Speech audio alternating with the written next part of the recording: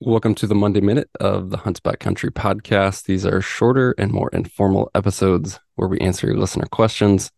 Joined today by Steve. Steve, you just came out of the Elkwoods, man. How was, I don't know, any highlights, lessons from the week? Like what comes to mind to share? Yeah, it was good. Good. It was a good and bad week. We at the end of the day, there was five of us in camp, and only one bull died. So that was a bummer. Certainly had higher expectations. Definitely, I'm still processing. What happened, why we didn't kill more. There was a lot of hunting pressure up in this area, which I did not expect. I've hunted in and around that area for a long time, and just seems like every hunter that had the tag was camped in this one area. So we were constantly dodging that, but we were into elk the whole time. We had mornings that were slow or evenings that were slow, but for the most part, every day we were getting into elk. Um, so it wasn't like we need to leave, pack up and camp and leave. But it was certainly frustrating to have a couple of the hunts, affected by other hunters that come in and, unknowingly mess it up for you because you're chasing a bull and then they hear the same bugle and they're coming from a different direction and get winded or, whatever happens. So, Mhm. but yeah, we did. Cody killed a bull on Friday night. It's pretty cool footage, pretty cool story. I was actually hunting with another guy that evening and wasn't with him for it, but it was super cool video, which would be cool for them to do on their Land of the Free series and see that come out. And um, yeah, it's beautiful weather, just gorgeous, perfect. Frosty mornings, right around 32 degrees, and warm enough to just hike around in your base layer, but you're never hot. It was just awesome. So Nice. we got till this Saturday for season to close here in Idaho. I'm gonna hopefully sneak out for a little 24, 36 hour hunt and get something killed for myself. I didn't pack a bow um, that once the entire week. I was just in the back, run the bugle tube. So Nice.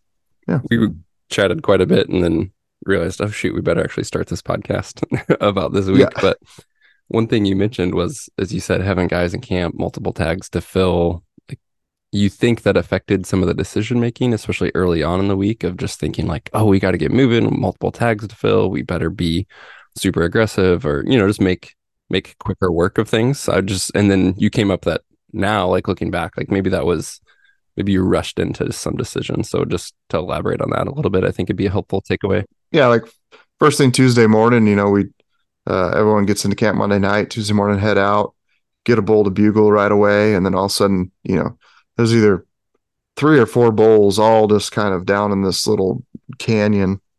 And we just kind of, just, oh, heck yeah. It was just like a great start to the week, right? Like 30 minutes after shooting light, we got bulls screaming and just kind of just fly down the hill. And I think we made a rush decision on what the wind was going to be doing. And that bull winded us. And then I think he kind of took off with his cows and maybe spooked the other bulls out. We weren't exactly sure what happened because the rest of the day was just a dead. Like we could, we heard a couple faint bugles and kind of by the time you get over there and bugle off that next little spine ridge or whatever, then nothing responds. Um, and that was certainly the story a couple different times. We get on the bulls first thing in the morning and just make mistakes with the wind. It's like and again, I think a lot of if we had one tag to fill, it'd be like, okay, we got all week. Let's take our time. And I think it certainly can shoot you in the foot if you're just it's like obviously you need to be it's such a got to strike such a good balance between being very methodical and thoughtful about how you approach a situation, but at the same time you have to be aggressive at times. So you got to pick and choose when those moments are. And I think we just erred on being a little too aggressive too many times to where it cost us. So I think we could have easily had three or four bulls down in camp. By the end of the week, had a couple decisions gone to other ways, and then part of it's you by the end of the week just frustrated that we haven't killed anything. It's like Friday at noon, we're back to camp and there's nothing dead yet. And um, that part of it is I'm breaking down the prior week, and part of it is just bow hunting. Like you just Yeah. you a bull responds and you get in close and he moved 50 yards to the left and the wind's blowing that way. I mean, I can't tell you how many times that happened where just there's not much you can do. We did have it's kind of like a cold front coming in, and so the winds were super swirly all week. Um, and that certainly just kind of messes you up. There's nothing you can do about that. Or elk coming in and just they're standing there on Friday night. Went out with a guy, and we had a bull there at 30 to 40 yards for 5+ minutes. The bull's just pacing back and forth, but just absolutely no shooting lanes in there. And that's the stuff that's kind of out of your control, right? Like there's not much you can do. That you just got to chalk that up to, well, that's bow hunting, and some of it is a numbers game. Like you got to have so many close encounters before one of them's going to pan out. So that was semi a setup to this listener question that came in. Mm. And I'd love to get your thoughts, and I can add to it just from my perspective, but especially as we just talked about like this week, and sometimes stuff doesn't go your way in bow hunting, etc. But this guy wrote in and said, I love the podcast. Thank you for everything you guys do. Listening has greatly boosted my knowledge. Have you guys talked about when you became confident in elk hunting? He went on to say, I hunted Colorado once for archery and once for rifle. I definitely made mistakes, but learned a lot on both of those trips. This year, I drew a Montana general season tag and was feeling really confident going in. But after hunting the opening week of archery season, my confidence was just crushed. I would love to hear your thoughts on developing confidence as an elk hunter. So, as you guys said, Steve, like your hopes were higher maybe than the end outcome, but does that change anything about your confidence? Like, how should someone like this guy think of confidence? What has your confidence, how was that ebbed and flowed or just grown over time? Like, I think it's an interesting topic to chat through a little bit. Mm-hmm. Yeah, absolutely. No, I would say I hunted 4 days last week, or 2 weeks prior by myself. And we talked about that last Monday minute. Didn't kill anything. Had a couple close calls. Hunted some areas that were complete duds. And then hunted 4 days this week, rolling into Friday. I'm like, this is my 8th day of hunting. And I, to sound arrogant or whatever, but it's been a long time since I've hunted 8 days and an animal hasn't died, like whether I was with somebody or shot at myself, right? And so you just kind of you certainly got to start to question what's going on, right? And again, some of it, the more I analyze these last 2 weeks, some of it's just rushing into stuff and making mistakes, like getting maybe a little too overconfident, like, oh, I got this, I'll just go in there and kill that bull, and then you're just some of those little nuanced details you're just missing of catching that, what the wind's going to do or where you think the elk are, like, they're there now, but in 30 minutes, are they moving? Just position yourself to create the opportunity. And yeah, certainly our confidence was just kind of like, oh, okay. Like I obviously making mistakes here because we've had a lot of bulls in bow range and nothing's dead yet. So what do we need to do better? And as far as building that over time, I think it just comes through, I guess, yeah, it just comes through experience and just keeping after it and knowing that I think, one thing that I kept saying towards the end of the week is like, well, it's just a matter of time. Like every day someone's coming back to camp with the story of, oh, the, bull is this, within bow range, blew wind, sixth sense type thing got us, or the wind blew us, or no shooting lanes. Like at some point I did have the confidence knowing that if we just kept doing what we're doing, it was going to work out for somebody. It's just the odds are going to stack in your favor eventually. Yeah, it's not. I'm trying to figure out how the confidence was built over time, right? Mm-hmm. Like it takes a decade, I think, to get to what I would call like a high level of certainty that, like, okay, I've got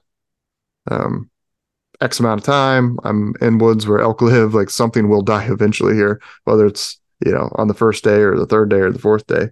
Because I certainly have. It didn't prove right, but when I was going into that hunt by myself, I was like, I got four, possibly 5 days to hunt solo. Like 1,000% chance something's gonna die.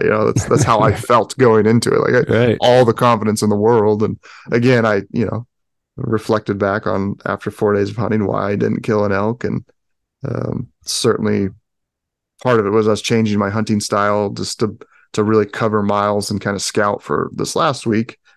which I'm glad I did that because I, obviously found some areas to hunt and areas not to hunt, and that helped us during this last week. But at the end of the day, we only killed one bull. So yeah, I think you just got to keep at it.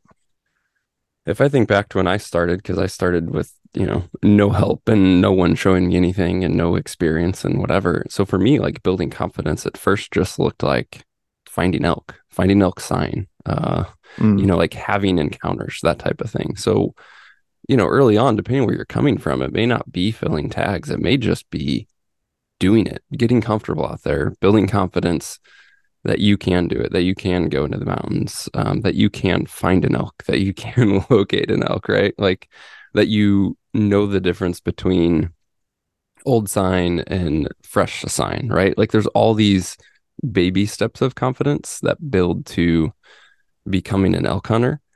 Because even, I mean, some guys, they go out and I don't want to say just get lucky because they put an effort, but even if you were to go out in your very first elk hunt ever and fill a tag, I don't know that that translates to a proper amount of confidence if you didn't actually learn a lot compared to someone yeah. who may go out for several years and didn't fill a tag, but man, they're learning a lot. They're understanding what they're looking for, what they're doing, what they're hearing.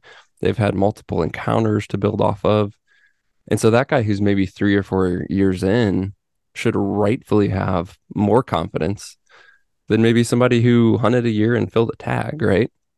So Hmm. for a guy like this, he said he's, before this year, he's done 2 hunts. And then he had this year's hunt, the third hunt, which rocked his confidence, but different state, different season, just different experiences, I'm sure. And so let it build your confidence, not shake your confidence, right? Like, what did you learn? What can you take away?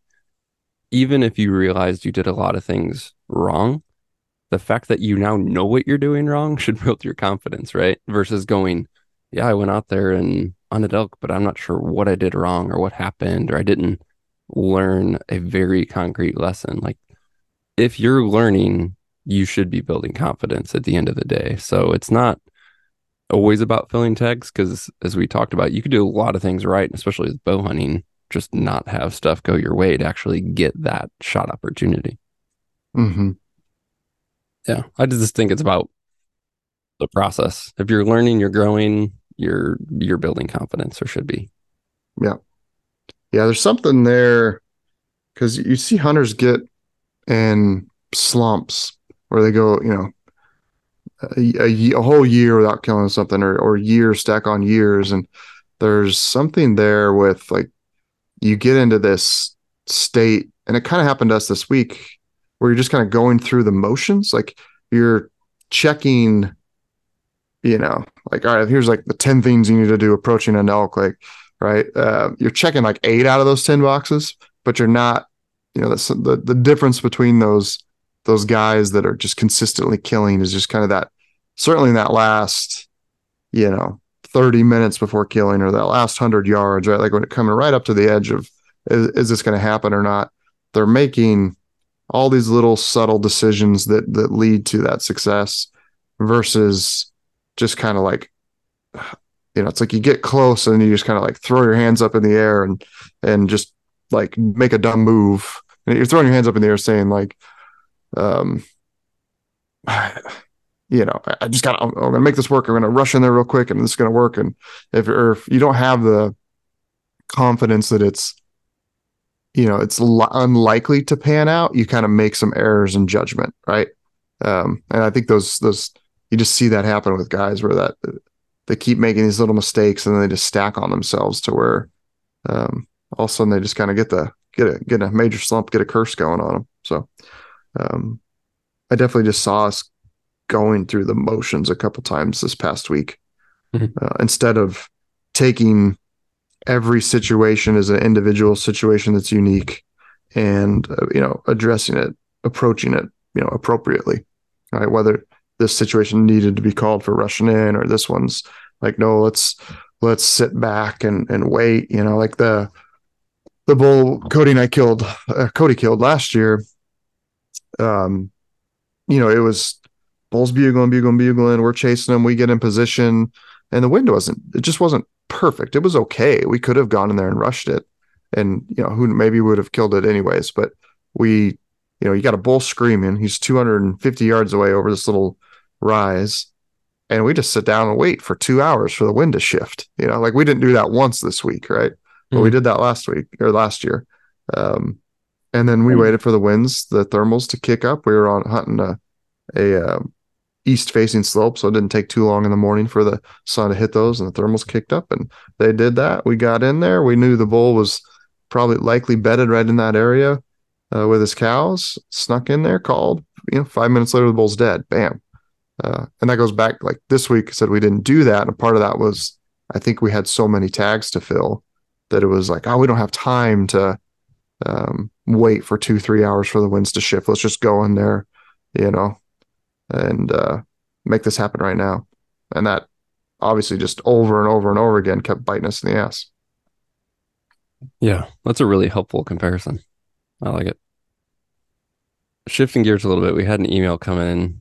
This guy said, my mind was wandering with some hypotheticals on my last hunting trip, and I thought it might be interesting to have some would you rather type prompts on a Monday Minute and hear how you guys would process those answers.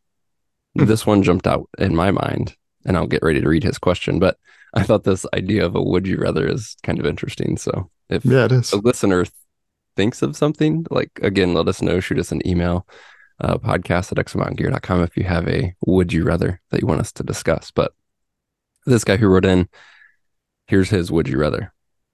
Would you rather have your sleep location slope slightly up or down or side to side? And if up or down, which side would you rather have up higher? So there's definitely been situations, Steve, where we've had less than ideal places to pitch a tent, and you're going to have to deal with slope in some form or another. So when you do, and you're saying, I'm going to have to choose to not be level here, why do you choose to pitch the tent the way that you do? So would you rather be side to side, up to down? And if up to down, do you essentially want your feet higher or your head higher? I mean, so usually you're not able to choose between those, right? Like your tents, you're only 2 feet wide by 6 feet in one direction. So if it's side, if it's side to side, left or right side, it doesn't matter. I can still sleep okay in that. Like, I just, because I sleep on my side. Mm-hmm. I had to, I think maybe on a bear hunt. That was one of the situations where I was basically forced to put, basically, like, I sleep on my side and put my back on the downhill side so that the rest of my body's facing up.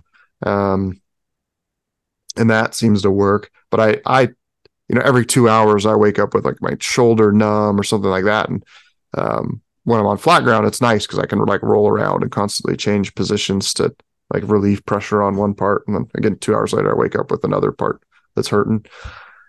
As far as foot up or foot down, I prefer foot slightly up.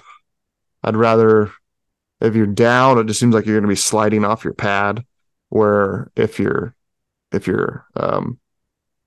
are down, you're sliding down. If your feet are up, then you're sliding, towards the top of your pad. And it's just easier. You got your arms there. It's easier just to kind of like push back, or you could sleep on your stomach and use your arms to kind of just brace yourself in front of you. So that's not too bad. But either of those, it's amazing what you can do with a stick and your boots as far as just leveling places out. And I spend, it's absolutely, even if you're dead dog tired and it's, 11 o'clock at night and you just got stuff set up, like spend 5, 10, 15 minutes leveling out your spot as best as possible. It's so that I've got to places where like, oh, this doesn't look good, but you just start kicking away at the ground. And if it's really hard, grab a nice sharp pointy stick and, use it like a pickaxe and start breaking it up. And I can really get that ground. It's pretty rare I can't get it really level. And then, I'll just lay on the ground before I ever put anything down. And like, yeah, okay, this is good. Or no, I still need to do some work. I think it's absolutely worth, how many times have we talked about over the years, good sleep in the backcountry is absolutely critical to maintain a pace of backpacking for, a week. You can have crap sleep for a night or two and get by, but so yeah, just really take your time, get that level. If I guess maybe you just sleep rock solid out there. It doesn't matter what the situation is, but that's not the case for me. Yeah. And that again, that feeds back to why I sleep in a bivy sack 99% of the time, because it takes up so much less space and I can find little flat spots to get set up. When you have like a worst case scenario, you got like a 2-man tent and there's no flat spot big enough for it, and you're just kind of left with like, well, it's the only place we can pitch it, and what's underneath you is what you got. And those, I hate being in those situations. Yeah, similar to what you said. I mean, I've just found over the years that you can make a spot better than you probably think it could be, just with some work. And of Mm-hmm. course it does take some work, but it's worth it. So I think in the past I have accepted what a spot is and slept terrible, and now I'm more prone like you to invest a little more time and effort into making it better. But if it is, kind of unavoidable, as you said, Steve, a lot of times you can't necessarily choose side to side versus up and down just because it's going to be shaped one way or the other.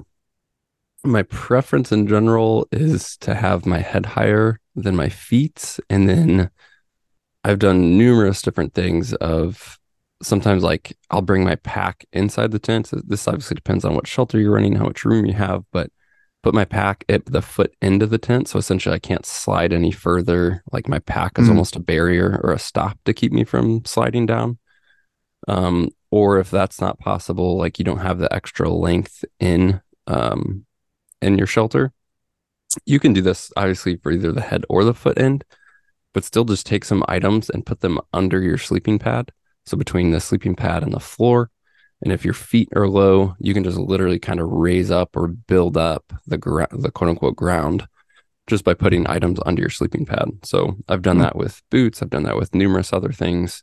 I actually did that on the sheep hunt this year for a totally different reason, but I got kind of sick after we were out and all that wind and the rain and wasn't breathing well, but I was breathing better if I was a little more head elevated.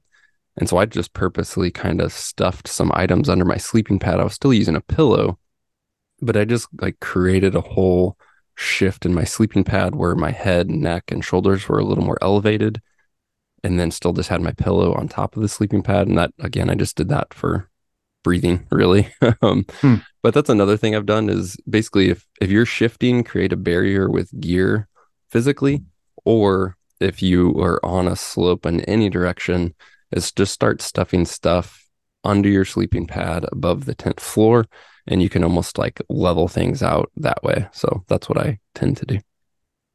I like it.